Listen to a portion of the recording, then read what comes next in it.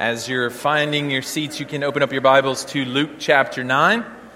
Luke chapter 9, we're going to be reading a number of scripture passages this morning, but we're going to kind of conclude in Luke chapter 9. We're going to look at verses 1 through 6. If you don't have a Bible, there should be a black hardbound one somewhere near you on the floor. And this morning's passage will be on the screen, also on page 866 of the Pew Bible. So, how's everybody doing this morning? Good. Enough coffee? We ready to roll? All right. This morning we're going to start a new series called Pathways, the Art and Practice of Following Jesus, where over the next couple of months we're going to dive into what does it actually look like for us to follow Jesus in the everyday stuff of our lives. How do we grow in relationship with Him? How do we begin to do some of the things that He's actually called us to do? And to set the stage, I have an oldie but a goodie commercial for us to view. Reactor 3's at critical mass. Core temperature still rising. You're going to have to provide more cooling in the containment chamber. Okay. Close the flow channels. Activate the hydrogen recombiners. Do it.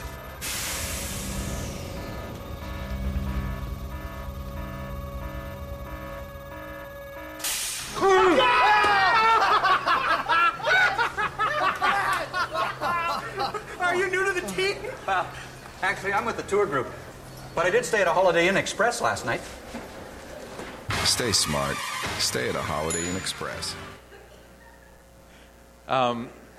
Honestly, that's the first thing I thought of when I thought about discipleship, right? I mean, most of the time inside the church, we try to look the part, you know.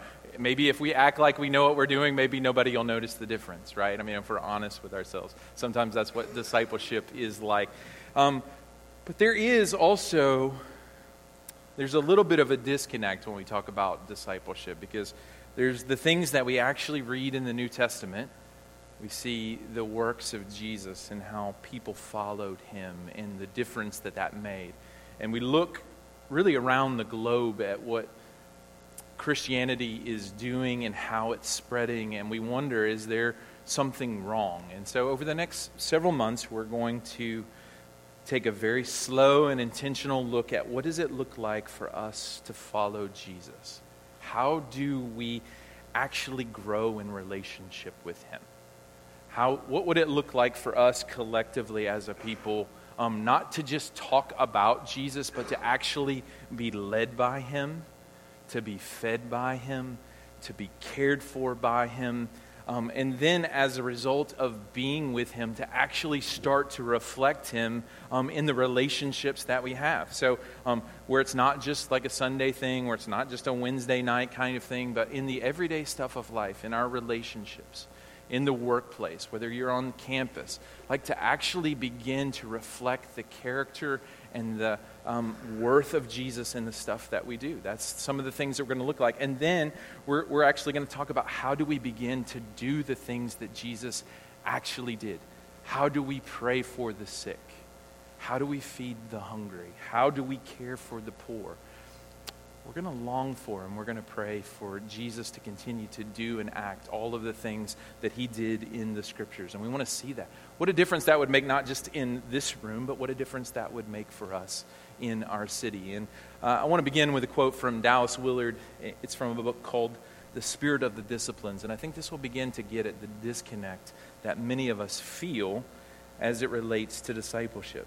He says, "My central claim is that we can become like Christ by doing one thing, by following Him in the overall style of life He chose for Himself. If we have faith in Christ, we must believe that He knew how to live. We can, through faith and grace, become like Christ by practicing the types of activities He engaged in, by arranging our whole lives around the activities He Himself practiced in order to remain constantly at home in the fellowship of His Father." Who doesn't want to live like that? What activities did Jesus practice? Such things as solitude and silence, prayer, simple and sacrificial living, intense study and meditation upon God's Word and God's ways, and service to others. Some of these will certainly be even more necessary to us than they were to him because of the greater or different need. But in a balanced life of such activities, we will be constantly enlivened by the kingdom not of this world, the kingdom of truth. So this morning, we're going to look at a big picture of what does it mean to actually follow Jesus. What is a definition of discipleship that we can hang our hats on? How do we begin to listen to him and be shaped by him and become cared for by him as a church, both individually and together corporately? So we're going to look at 3 stanzas of scriptures. I'm going to read the first 2, and then I'm going to invite you to stand as we look at Luke chapter 9. I'm going to begin with Mark 3. It should be on the screen for you. Mark 3, verse 13. And he went up on the mountain and called to him those whom he desired, and they came to him. And he appointed 12, whom he also named apostles, so that they might be with him. And he sent them out to preach and have authority to cast out demons. He appointed the 12, Simon, to whom he gave the name Peter, James, the son of Zebedee, and John, the brother of James, whom he gave the name Boanerges, that is, sons of thunder, Andrew and Philip and Bartholomew and Matthew and Thomas and James, the son of Alphaeus, and Thaddeus and Simon the Zealot, and Judas Iscariot, who betrayed him. Luke chapter 6, verse 39. And he told them a parable. Can a blind man lead a blind man? Will they not both fall into a pit? A disciple is not above his teacher, but everyone, when he is fully trained, will be like his teacher. Luke chapter 9, verses 1 through 6. If you are able, would you stand with me as we read this passage from God's Word? And he called the 12 together and gave them power and authority over all demons to cure diseases, and he sent them out to proclaim the kingdom of God and to heal. And he said to them, take nothing for your journey, no staff, nor bag, nor bread, nor money, and do not have 2 tunics. And whatever house you enter, stay there, and from there depart. And wherever they do not receive you, when you leave that town, shake off the dust from your feet as a testimony against them. And this is the verse. And they departed and went through the villages, preaching the gospel and healing everywhere. This is the word of the Lord. Thanks be to God. All right, you may be seated. Let's pray together.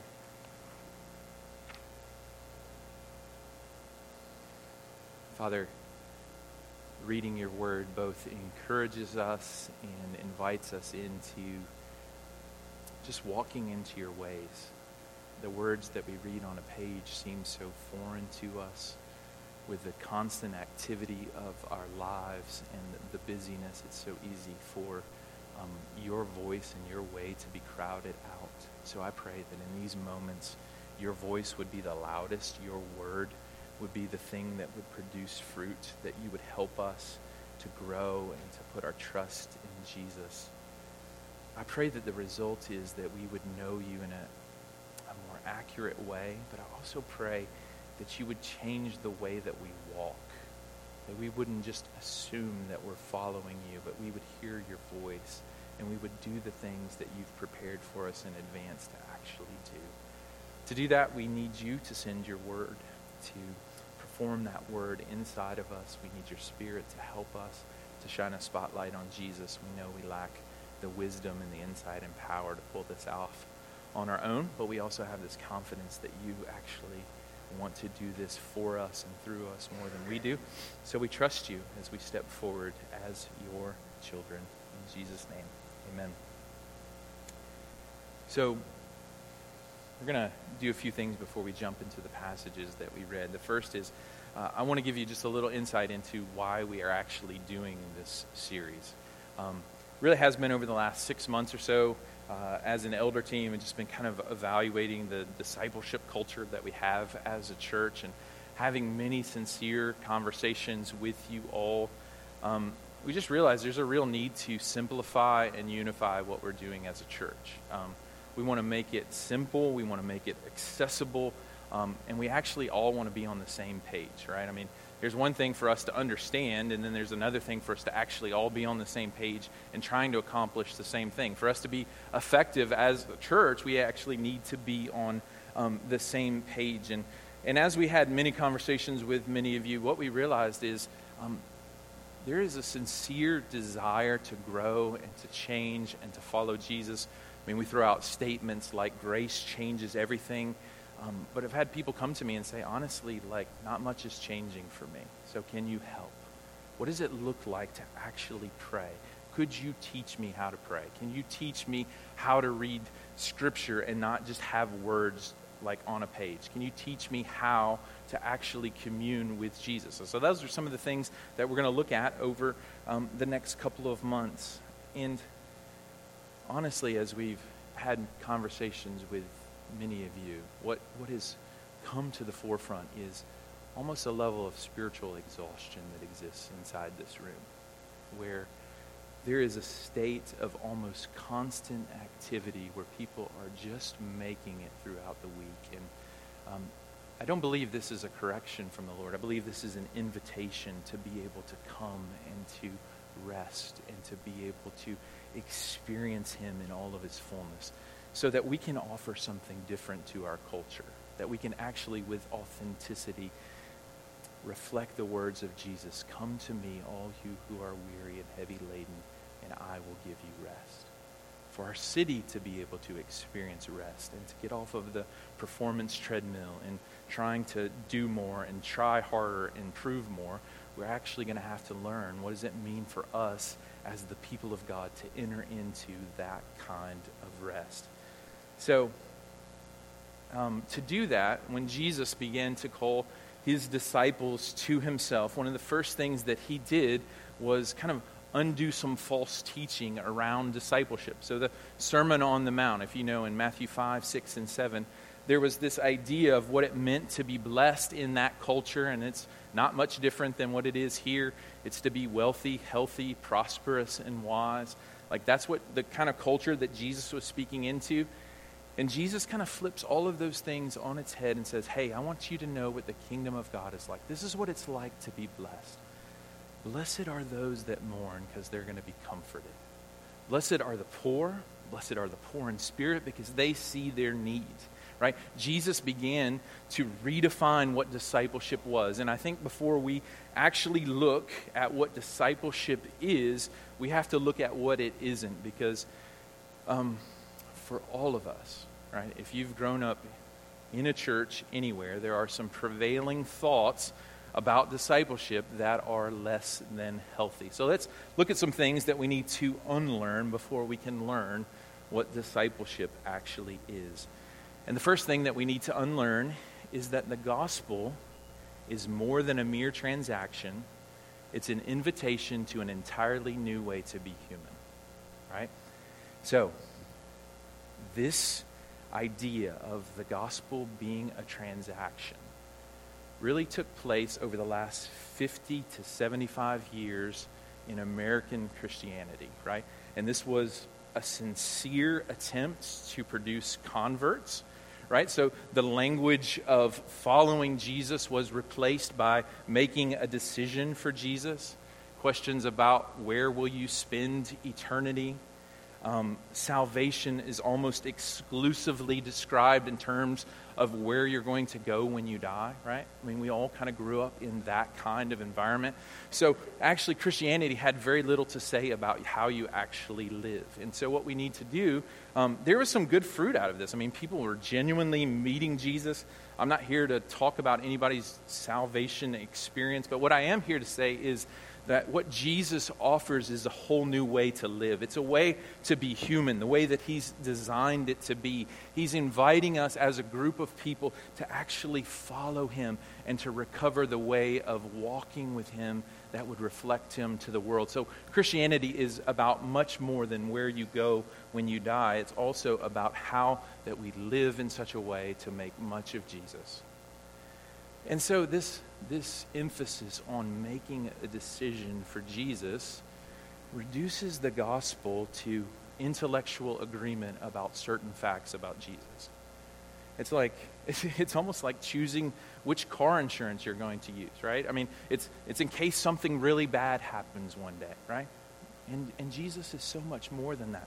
Throughout the early church, what caused the spread of Christianity was not just this idea that you could be with God when you die, but actually God would be with you when you live. That people were sick and they were actually healed. People were without hope and they experienced hope and they experienced life. So that's a little bit of what we're wanting to recover as we look at discipleship. It's more than a mere transaction. It's a new way to be human.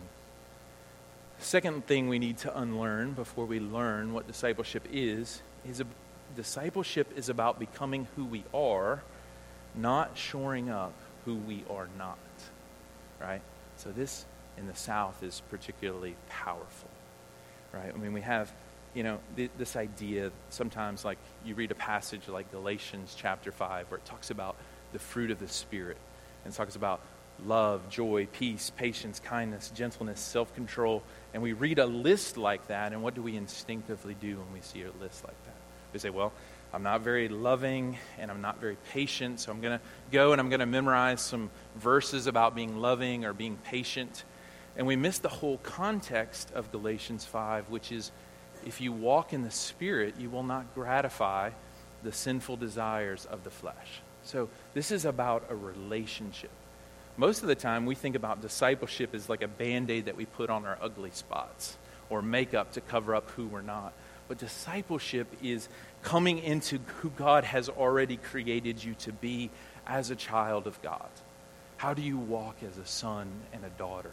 How do you walk as a saint and a holy one? How do you walk as someone who has received forgiveness? That makes a big difference about how you walk. God is calling us not to make us into something that we're not, but to already live into who he has called us to be. And so that's what we want to do as a church. This also flows from some superficial, probably sincere desires to be true to what it means to be a disciple. So we just look at the word disciple. It contains the word discipline. And so what do we naturally think discipleship is about? It's about our discipline. It's about our self-effort. It's about changing ourselves. Now, there certainly is discipline involved, but it's very important where you locate that discipline, how you focus that discipline. Is it about you changing you, or is it about God changing you and meeting you? Also, the Greek word for disciple, when roughly translated to English, is learner. So, what do we do as Americans?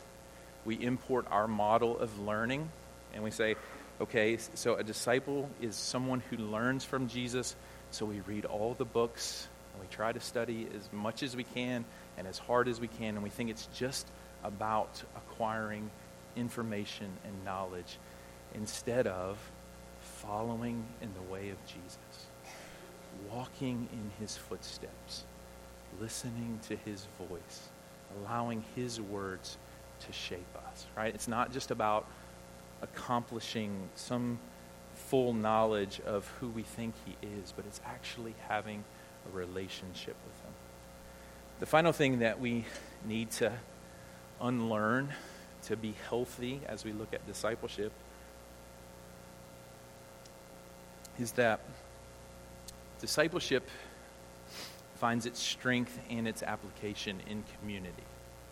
Discipleship finds its strength and its application in community, right? So most of us, because we're Americans, our highest goal is our own individual happiness, right? So we devise our own discipleship plans. We'll take a little bit of a podcast over here, a little bit of church attendance over here, a little bit of Bible study over here, and bam, we're disciples of Jesus, right? But as you look at the New Testament, as you look at the followers of Jesus, what they did was they actually joined themselves to a community.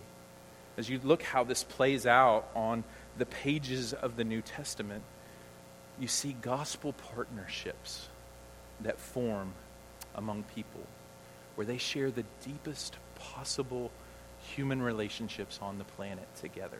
They begin to share life around who Jesus is, and they do that so that the gospel goes further in the world, right? God is calling us into both of those things.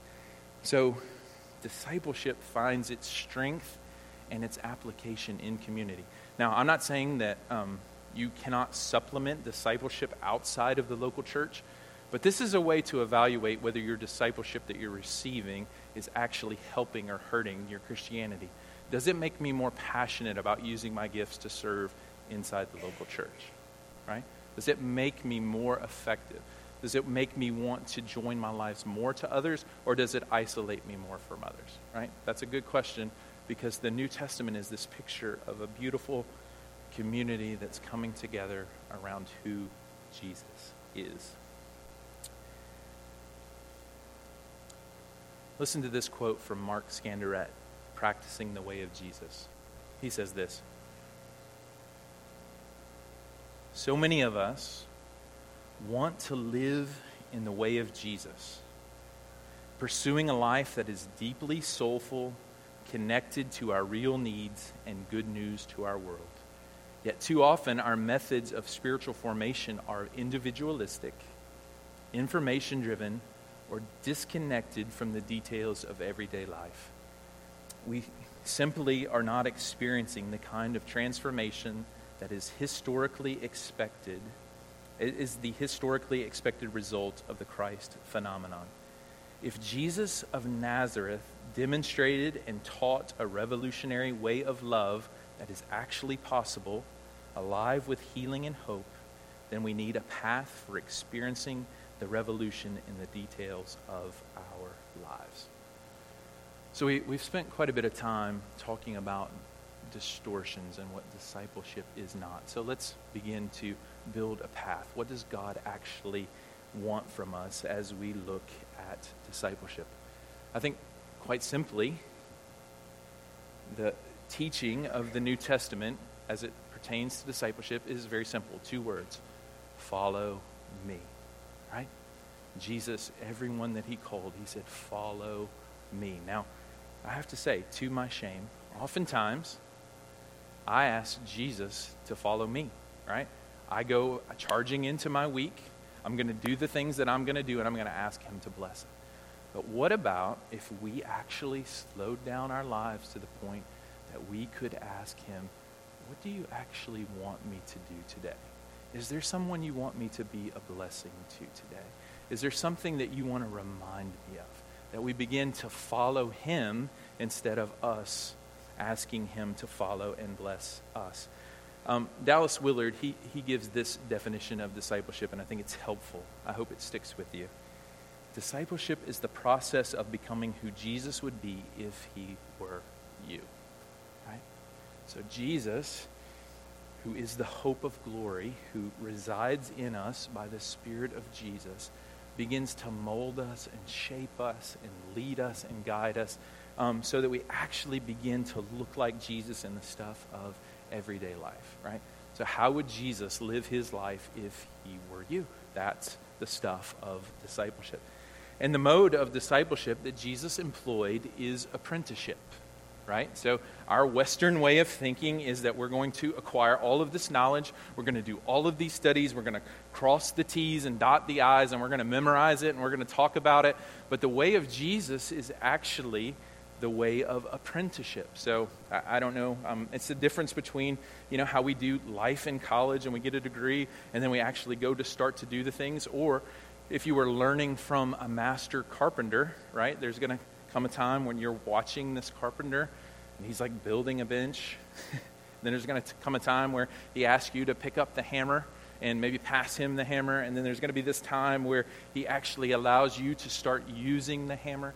Well, that's kind of the mode of discipleship that Jesus used. We become apprentices. And here's the thing. It doesn't matter if you do not know Jesus at this moment, if you just met Jesus this morning, or you have been following him for all of your life. None of us arrive as apprentices of Jesus. We can all grow in our apprenticeship of Jesus. What does it look like for us to follow him in the everyday stuff of our lives?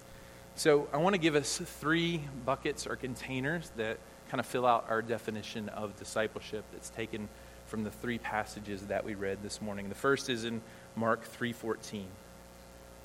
We see Jesus calling his first 12 disciples to follow him. Why did he call them?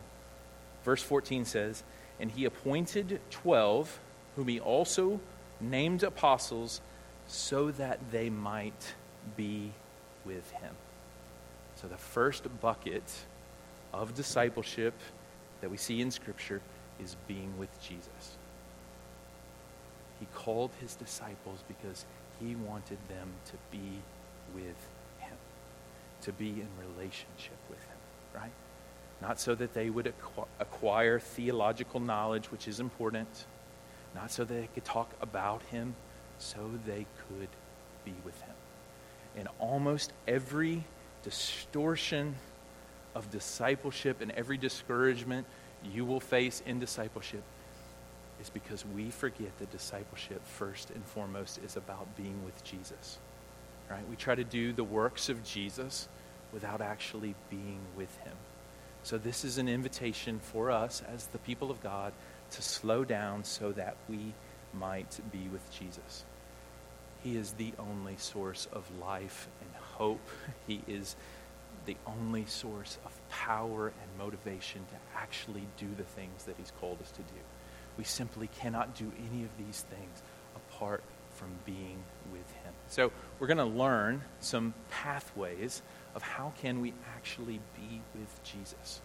We're going to learn to pray where we don't just talk at Jesus, where we begin to talk to him and he actually has something to say to us. We're going to position ourselves as learners.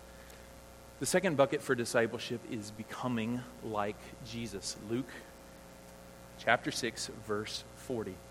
A disciple is not above his teacher, but everyone, when he is fully trained, will be like his teacher. Right? So we actually begin to look more like Jesus. There was a study in 2010 from the University of Michigan that married couples that have been married for 25 years begin to actually look like one another. Right? You become like who you spend time with. And that's a wonderful thing as we begin to spend time with Jesus, as we look at him. 2 Corinthians 3 says that we're changed from one degree of glory to another as we behold the glory of God in the face of Jesus. So we actually become like him as we look at him. The third handle for discipleship is doing the things that Jesus actually did. Let's look at Luke chapter 9. I'm going to look at verses 1, 2, and 6. And he called the 12 together and gave them power and authority over all demons and to cure diseases. And he sent them out to proclaim the kingdom of God and to heal.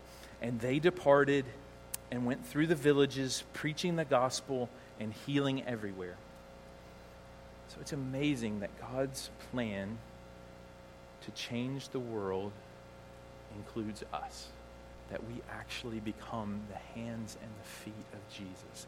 That we get to do the things that he actually did. The book of Acts, it kind of starts this way. Luke wrote both volumes. He wrote Luke's gospel and he wrote the book of Acts. And he said that I wrote to Theophilus to tell you about all the things that Jesus began to do and to teach. That's the gospel of Luke. Well, the book of Acts is about the things that Jesus continues to do by his Spirit through his people.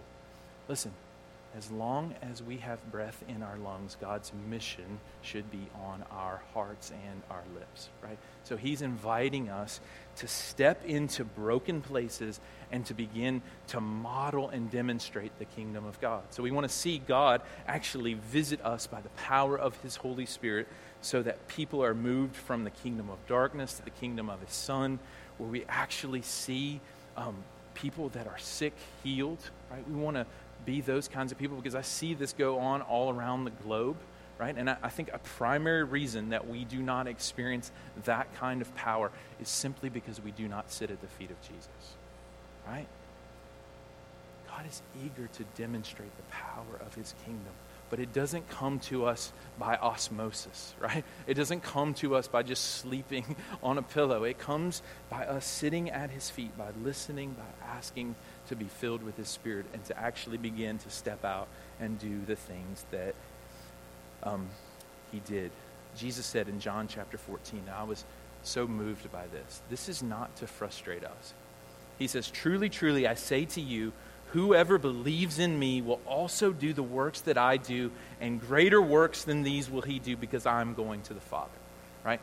So what Jesus is saying is that as the people of God collectively, because he has ascended on high and he's going to send the Holy Spirit into the world, that his works will be multiplied through his people from every corner of the globe to proclaim and demonstrate the good news of the gospel. That's the gospel that we believe. That's the gospel that you may have forgotten that you were saved into, but it's a gospel that raises people from the dead, not just spiritually, but now we're asking that God would demonstrate that same power by moving in our city. So we want to recover the hope of the gospel, that he actually has greater works for us to do than we can actually ask or imagine.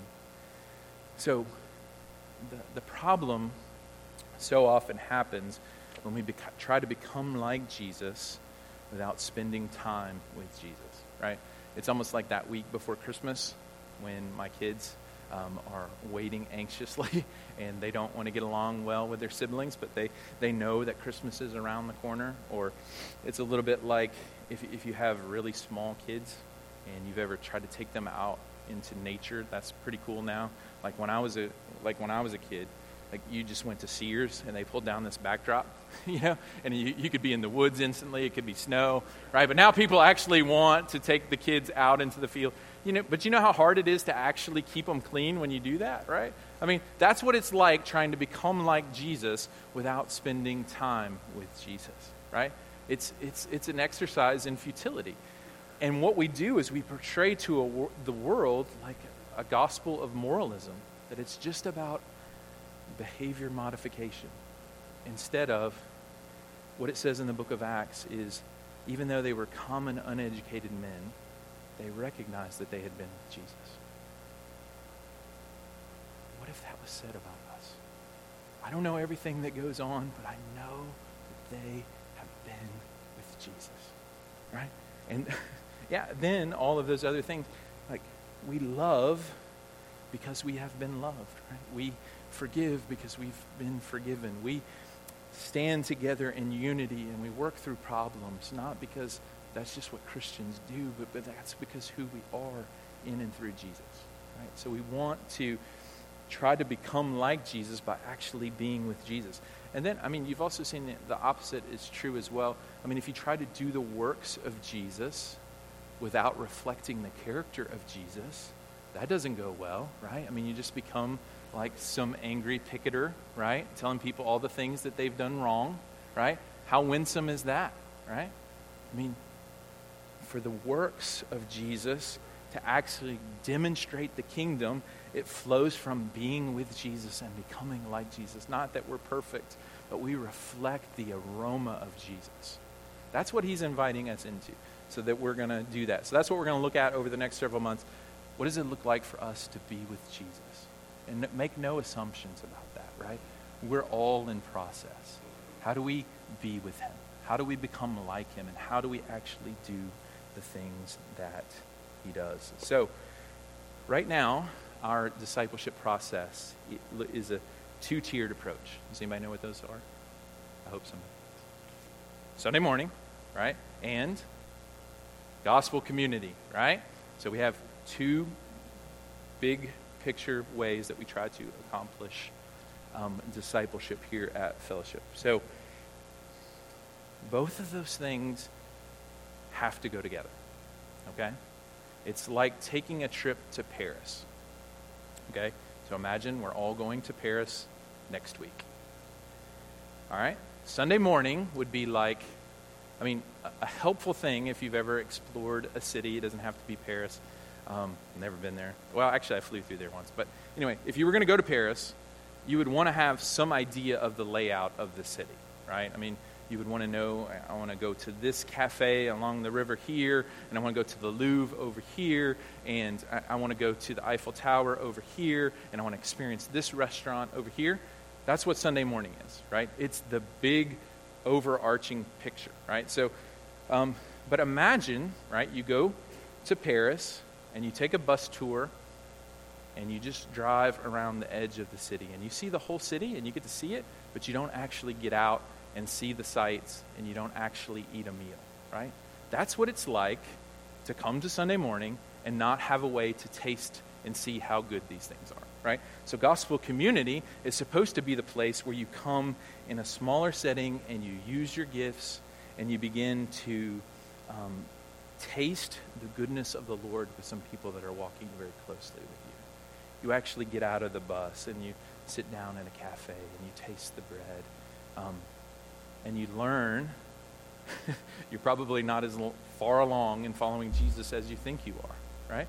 Because you're actually joined with other people and it's hard and it's messy.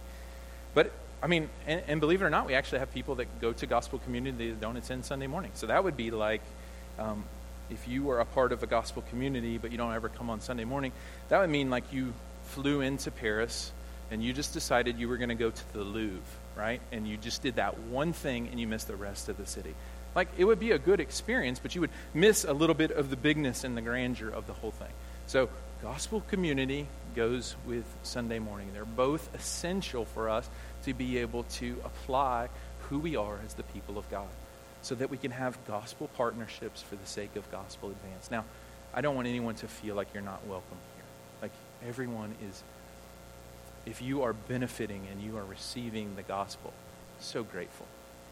But what we believe our call is, as a church, is to actually make disciples and to actually push back darkness in our city, right? And to do that, we're going to have to join arms together.